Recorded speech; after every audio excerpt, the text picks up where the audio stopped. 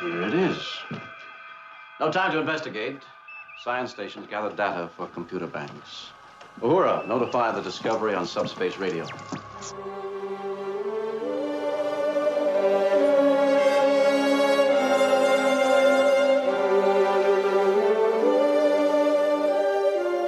Welcome, everyone, to the Star Trek Discovery podcast by Phantastic Geek.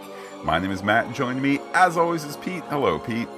Hello, Matt. Hello, everyone. Here today with our first full-length episode to bring you up to speed on the upcoming Star Trek Discovery series on CBS All Access. Pete, it feels like so long ago that this show was first announced. I believe it was November of 2015 that we were first told new Star Trek is coming, and here we are with just a handful of months away. Before we know it, it'll be January. We'll be on CBS All Access, watching and seeing what new Star Trek on TV feels like. Well, we're about 6 weeks out from production formally beginning in Toronto. Just a slight correction to what you're saying. We're going to get the pilot over air on CBS. And then, set coordinates to CBS All Access and pony up your $5.99 or whatever it's going to be to get those remaining 12 episodes. I know some people are a little like, oh, it's another thing to spend money on. I'll admit that was my initial reaction when I first heard about it. But if you think of every time somebody works to save a show, right? And there's the petitions and there's the send things into the studio. Show's got to make money for a show to be there. Is it going to be an extra, whatever a month? Yeah, but here's the flip side. We get to support this show. If it's good and if it's exciting, we get to support it and help make it happen in a way that, gee whiz, Pete, did you hear about this show similar to Star Trek Discovery that was out in the late 1960s? It got canceled because not enough people watched it. But you know what? It had a future. It did. And granted, there's been some consternation given that in other countries it's going to be coming over Netflix. All right, let's get over that. The quality of the show is going to determine sink or swim, obviously, here. And we're talking about a legacy brand with Star Trek, something that is near and dear to both of our hearts. CBS All Access is hitching its wagon to this and the Good Wife spinoff. I think we know where they're going to get a little bit more loyal audience. Well, you got to start somewhere, and certainly the idea of $6 per month. Let's just put this into perspective here. That's like what, $1.50 per Star Trek episode? That's a good deal. That's a good deal. It is, and this is really of any network to attempt this. They're wise to attempt it with Star Trek. You can't make it with Star Trek. You're really going to have a hard time making it with anything else. Certainly wouldn't be the first time that they've used Star Trek to try and launch a network, as was the case in the 80s, ended up not becoming a network, with Next Generation, and of course Voyager launching a network as well. So, Pete, this is just familiar territory, jumping into the into new turf when it comes to TV. So, it's a good time to be excited about Star Trek. Let's talk casting. Let's talk about the people, Matt, that will launch this series from a narrative perspective. And still, formally no names, but we definitively can say now we will have a female lead with this show. Could be a minority female lead, although they've not written it that way. Matt, I keep hearing Angela Bassett. I think that there's not going to be a more important casting decision than the lead. I think that it is so very interesting that they're looking at this character probably not being a captain, at least to start things out. That's where I'm really interested in focusing, is the fact that they're going to be giving us this character who has room to grow up the the rank ladder has room to grow as a person, has a room to grow in in the story before us, and certainly it's timely to have a female lead. No problem here it being a minority or not or whatever. Make it a great character that we can get behind. When Brian Fuller spoke about a little under 2 weeks ago, he mentioned that the character's rank at the beginning of the series would be lieutenant commander with caveats, whatever that means. So obviously, and we'll talk a little bit more about the structure of the story as we move through the casting, but there's going to be a time over which this character will grow and evolve. Whatever those caveats are, what does that mean? That means story potential for something interesting. Maybe it's a lieutenant who's been thrust early into a higher rank and she's not quite ready because blank, because the war is on, or because there's been a tragedy on the on the planet, or whatever it might be.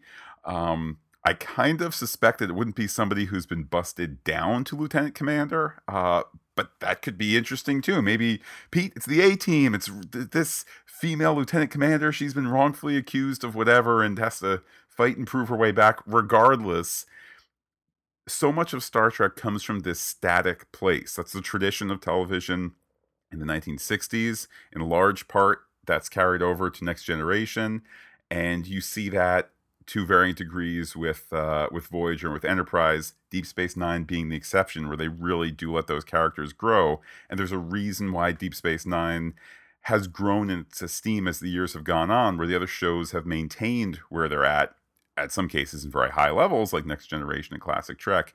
It's because these characters can grow that these things improve over time. And I think so too, as the characters grow, the acceptance of what we can do with our characters has grown. For the first time ever, we're going to get a definitively gay character as a lead in Star Trek. There was a great oversight that was corrected by Star Trek Beyond, recognizing the infinite diversity and infinite combinations, specifically homosexuality, and to bring that to the show in a way where Star Trek Beyond purposefully underplayed it to kind of make a statement in its lack of a statement, to have a character who is gay and who just exists as that. It doesn't need to be something that's either hidden or I don't know, in our faces in some sort of way. I'm sure there are network concerns. Well, we don't want to overdo it. Again, this is classic Star Trek territory, whether it's Classic Trek or just Star Trek in general. There's got to be network pressure. Let's not be too out there. But the time is right. The show is right. The property is right. Let's make this happen. It's always been such obviously forward thinking drama, and that it's taken this long, that it will be its 51st year in existence to finally. I mean, we've had gay characters before. I think of the Deep Space Nine Dax story, which was handled very well, particularly at a time that was pre Ellen DeGeneres coming out on TV and things like that. But it's amazing to think it's been this long until that's happened. Matt, that character or another character will be named. We have a name, Saru, Saru, which Fuller began to describe as having a wide and then stopped. And that's all we got. Huh. Well, that takes away my one theory that it's a vaguely Vulcan-sounding name, but I'm glad he stopped there. I mean, is it suggested wide forehead? That's what comes to mind. Wide forehead Klingon. Nope, that's not. That's likely not the case. Heck, maybe he was even trolling the audience, having a laugh, whatever it might be. There's so much about Star Trek that does depend on how these characters are created from the word go. I mean, you think of Worf, when the Next Generation started, had this representation of maybe one day we'll be able to work side by side with those Soviets. and the show was obviously prescient by about 2 years in the notion of that particular obstacle being overcome. It's something that's so essential to the metaphor of the character, as well as just Worf as the Klingon, the warrior, the solitary guy, and all that he brought to his 2 series. So, hey, let's bring on Saru and the wide whatever. We're also promised new aliens and a reimagining of existing ones. So whether they're Vulcan, Klingon, Romulan, I can't imagine we're going to vary too much from with the existing aliens from what we've seen. You think of, though this is set in the Prime universe, you think of how the J.J. Abrams Kelvin timeline has changed up what little we've seen of Klingons, piercings, helmets, things like that. But there'll be a mix of what's old and what's new. Well, for there to be the statement reimagining of existing ones, you have to think that they're looking at Klingons first. I mean, what are they gonna do? Reimagine Romulans as from pointy-eared in classic Trek to pointy-eared and prominent foreheaded in Next Generation. How are you going to reimagine beyond that and still kind of feel like it all generally fits? The winking thing of, oh, these are the Star Trek the Motion Picture Klingons. It's always kind of been that way, right? Because now we have money. And then, of course, later on, they address it story-wise to me in a way that wasn't necessary. You could have just said, oh, Klingons have always been like that. I think that's what you might see here, is some sort of sprinkling in there.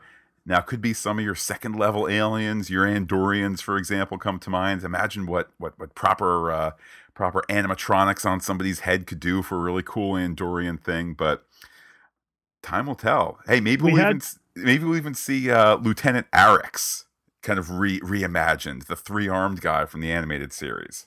We had pretty well done animatronics on the antennae on the Andorian during Enterprise. You know, you go back 11 years, so it's hard to imagine there. Either way, Matt, we're promised more aliens than any other Trek recurring cast, which is hard to imagine given the stable of characters that Deep Space Nine had. There might even be robots.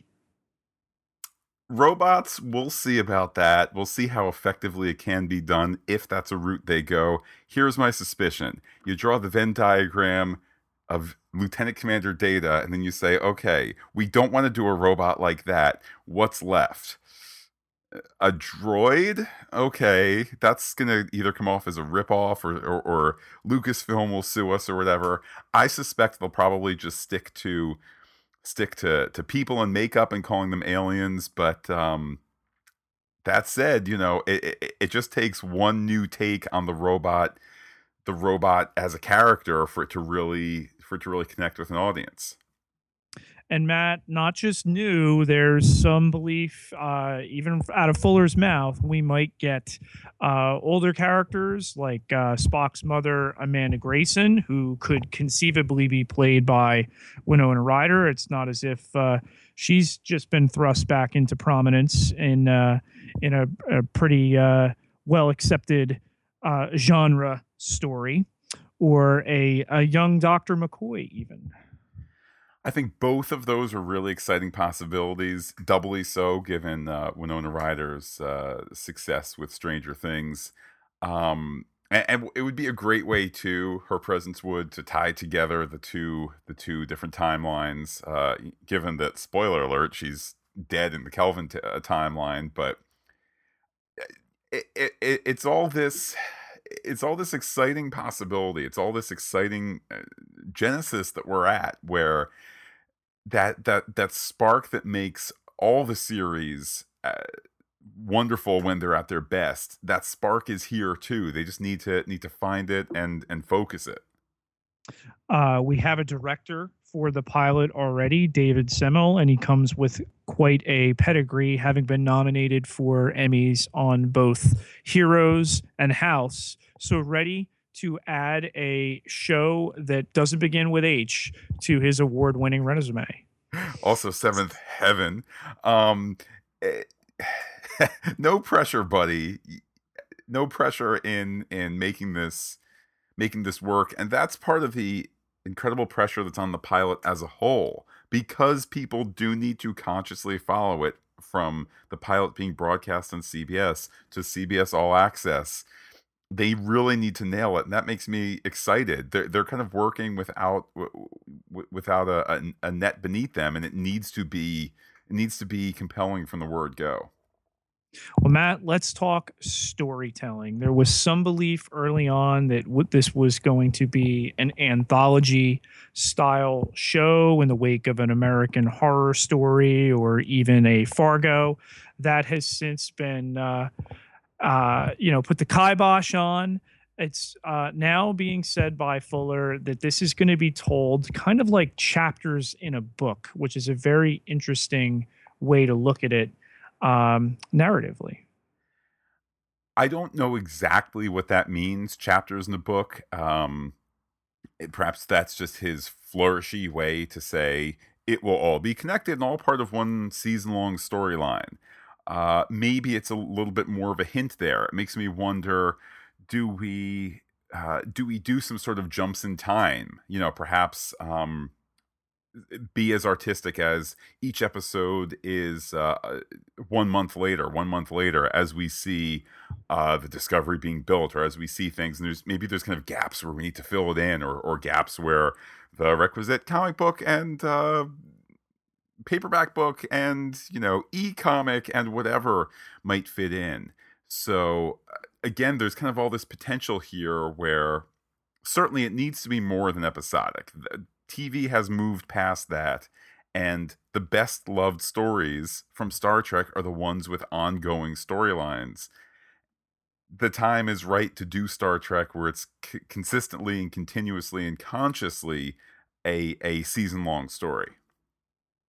Well, we've been teased with new crews, new villains, new worlds, and I think to hem yourself into one particular style of storytelling, when you can embrace so much more given the types of stories we're going to be telling on the show, I think is certainly a shrewd move. I wonder to what degree the new crews, new villains, and all of that how much of that is from the marketing department in place of developed story, or how much of it is set. I know initially people were saying there's going to be multiple ships, or there's going to be whatever it might be. Time will tell. I think the promotion is so out in advance of the production, which makes sense. They're launching new content on a new format, so you need to get the word out there. You need to cut through the buzz of everything else that's out there. But to me, I just kind of put a little pin in that to say I don't know how much we can read out of that promo stuff. Well, Matt, bringing this all together, of course, under executive producer and showrunner Bryan Fuller, we have a writing room that's composed of the likes of Gene Roddenberry, the son of the great bird of the galaxy. Of course, Fuller, Nicholas Meyer, he of Star Trek II, The Wrath of Khan, Star Trek IV, The Voyage Home, and Star Trek VI, The Undiscovered Country. Joe Menosky, of course, veteran Next Generation and Star Trek Voyager writer, and Aaron Eli Colite, who, of course, worked on Heroes and several other productions. It's a ton of pedigree, both Star Trek and non, that's being put into the creative staff here. And that's what maybe is most exciting, because we understand that there's going to be a bridge on the ship. We understand that it's going to have a captain's chair, and maybe they'll do 2 chairs like Voyager, or maybe there'll be 1 chair on a platform like Classic Trek. But there's certain things where it's going to take a production team, and it's going to take creative people to figure all that out. but nobody's going to care if the stories aren't compelling and if the characters aren't compelling. And that's why it really is this case that you need that writing staff to be bringing the heart of the show. And when you're broadcasting initially over the air, but for the series as planned over CBS All Access, we're told that's going to allow for a slightly more graphic content, whatever that means. So will we see our first decapitation on the bridge, or, a full-fledged disaster over the transporter? Who knows what it means, but there's at least that latitude from a storytelling perspective. Maybe more of those twins that Kirk... well, anyhow, let's move on, Pete. Do I understand that there's going to be some sort of incident which this season surrounds, or that this season is involved in, an incident that allegedly we already know about? There's discussion from Fuller that there's been an incident referenced in classic Trek, never glimpsed, that this is going to use as a springboard. He has said it is not the Kobayashi Maru incident. He has also said it is not the Romulan War, which is what a lot of people jump to. It was something that Enterprise, had it gone its anticipated 7-season run, would have eventually covered. So what is it? Is this some Klingon mystique? Who knows, Matt? Who knows? The fact that they are consciously connecting themselves to the Star Trek lore that we know, at least in some degree, up front, ahead of, it's Spock's mom, it's young Dr. McCoy, whatever it might be.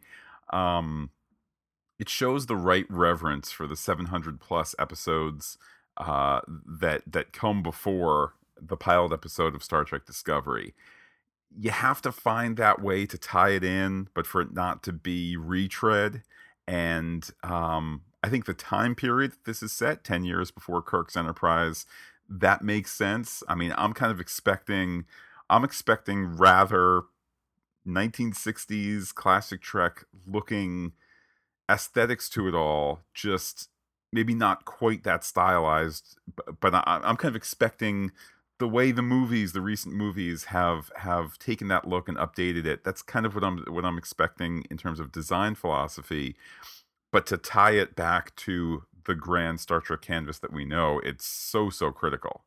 And it was what Fuller talked a little bit about, saying that the set styles will be of the era 10 years before Kirk's Enterprise, set in the Prime universe. However, they will be updated for our time in television. So granted, you can't go back with the accuracy of the TV sets of 51 years ago and recreate that. There's only so far you can take it as far as screen accuracy.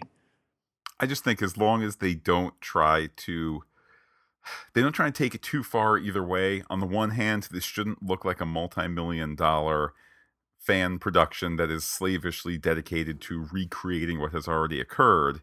Flip side, I remember how there were some people a little miffed when Enterprise first hit the airwaves, where it's like, look, they have personal data things that clearly they didn't have back in Kirk's time, but this is before it, but it's more reflective of what we have in the year 2001. If you just find that medium setting, then people aren't going to say, well, they didn't have that there, or that just looks like the way it used to. There's nothing new. There is that middle ground where you can be respectful of the past, but looking ahead to the future as well. I gotta say, I'm a little baffled that we would again go with a prequel, and now, whereas Enterprise went, full reverse as opposed to the other shows at this point. Now we're setting a show between Enterprise and between the original series. Curious as a choice. It's additionally curious, Matt, when we see that teaser footage.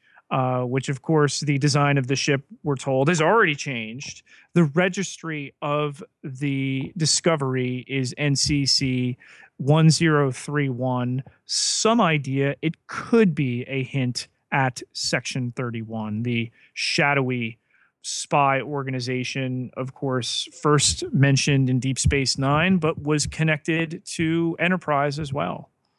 The use of Section 31 in Deep Space Nine as this behind the scenes government agency that is doing the dirty work that people in the Happy Federation don't think you need anymore, because life is so great and life is kept so great in part because they're doing this dirty work behind the scenes. When Deep Space Nine had it, if you watched it contemporarily, it was like, it's the roaring 90s, man. Whatever. I guess sometimes government's got to be a little dirty. You watch it since then. You watch it, say, post 9/11, any time from then till now, and you realize that there is this gray area, and there are lots of questions in terms of when do you need to do the wrong thing for the right thing, and when do you do the wrong thing for the right thing, but it gets you negative consequences. Point being, we're living in a world that still discusses the role of government, the role of espionage, the role of behind-the-scenes goings-on. Star Trek has this already in Section 31. It should be a part of this show, because this show is always about the dialogue that we are having with ourselves. And lastly, Matt, there is at least some precedence for Discovery. The name of the vessel is checked in the original series episode, Squire of Gothos, where Kirk tells Uhura to get a message to them. Could it be the same ship? Could it be a later ship? Who knows? But it's there. It's almost reminding me of when the Adam and Eve bodies were found in Lost. That was their intention, to say, we have a thing that we're going to pay off way down the line to prove that we're headed somewhere. Maybe that's the naming of the Starship Discovery. Hey, one day if this is successful, I don't know, season 10, we'll get a message from Uhura to give us a heads up, and then we can say, look, we've been grandly connected all along. Maybe it's that. Maybe it's just a cool name. Regardless, it's such an evocative name, obviously, for discovering and things of that sort. But there's kind of there's a beautiful simplicity to the name, and I have to say, Pete, I dig it. Well, Matt, moving on here, of course, we will be at and be bringing you all the coverage from the Star Trek Mission New York, which will happen the weekend of September 2nd, 3rd, and 4th, and especially bringing you the news from the panel on Saturday, September 3rd. Nick Meyer in attendance. Anything that's worthy of your ears, we'll have for you.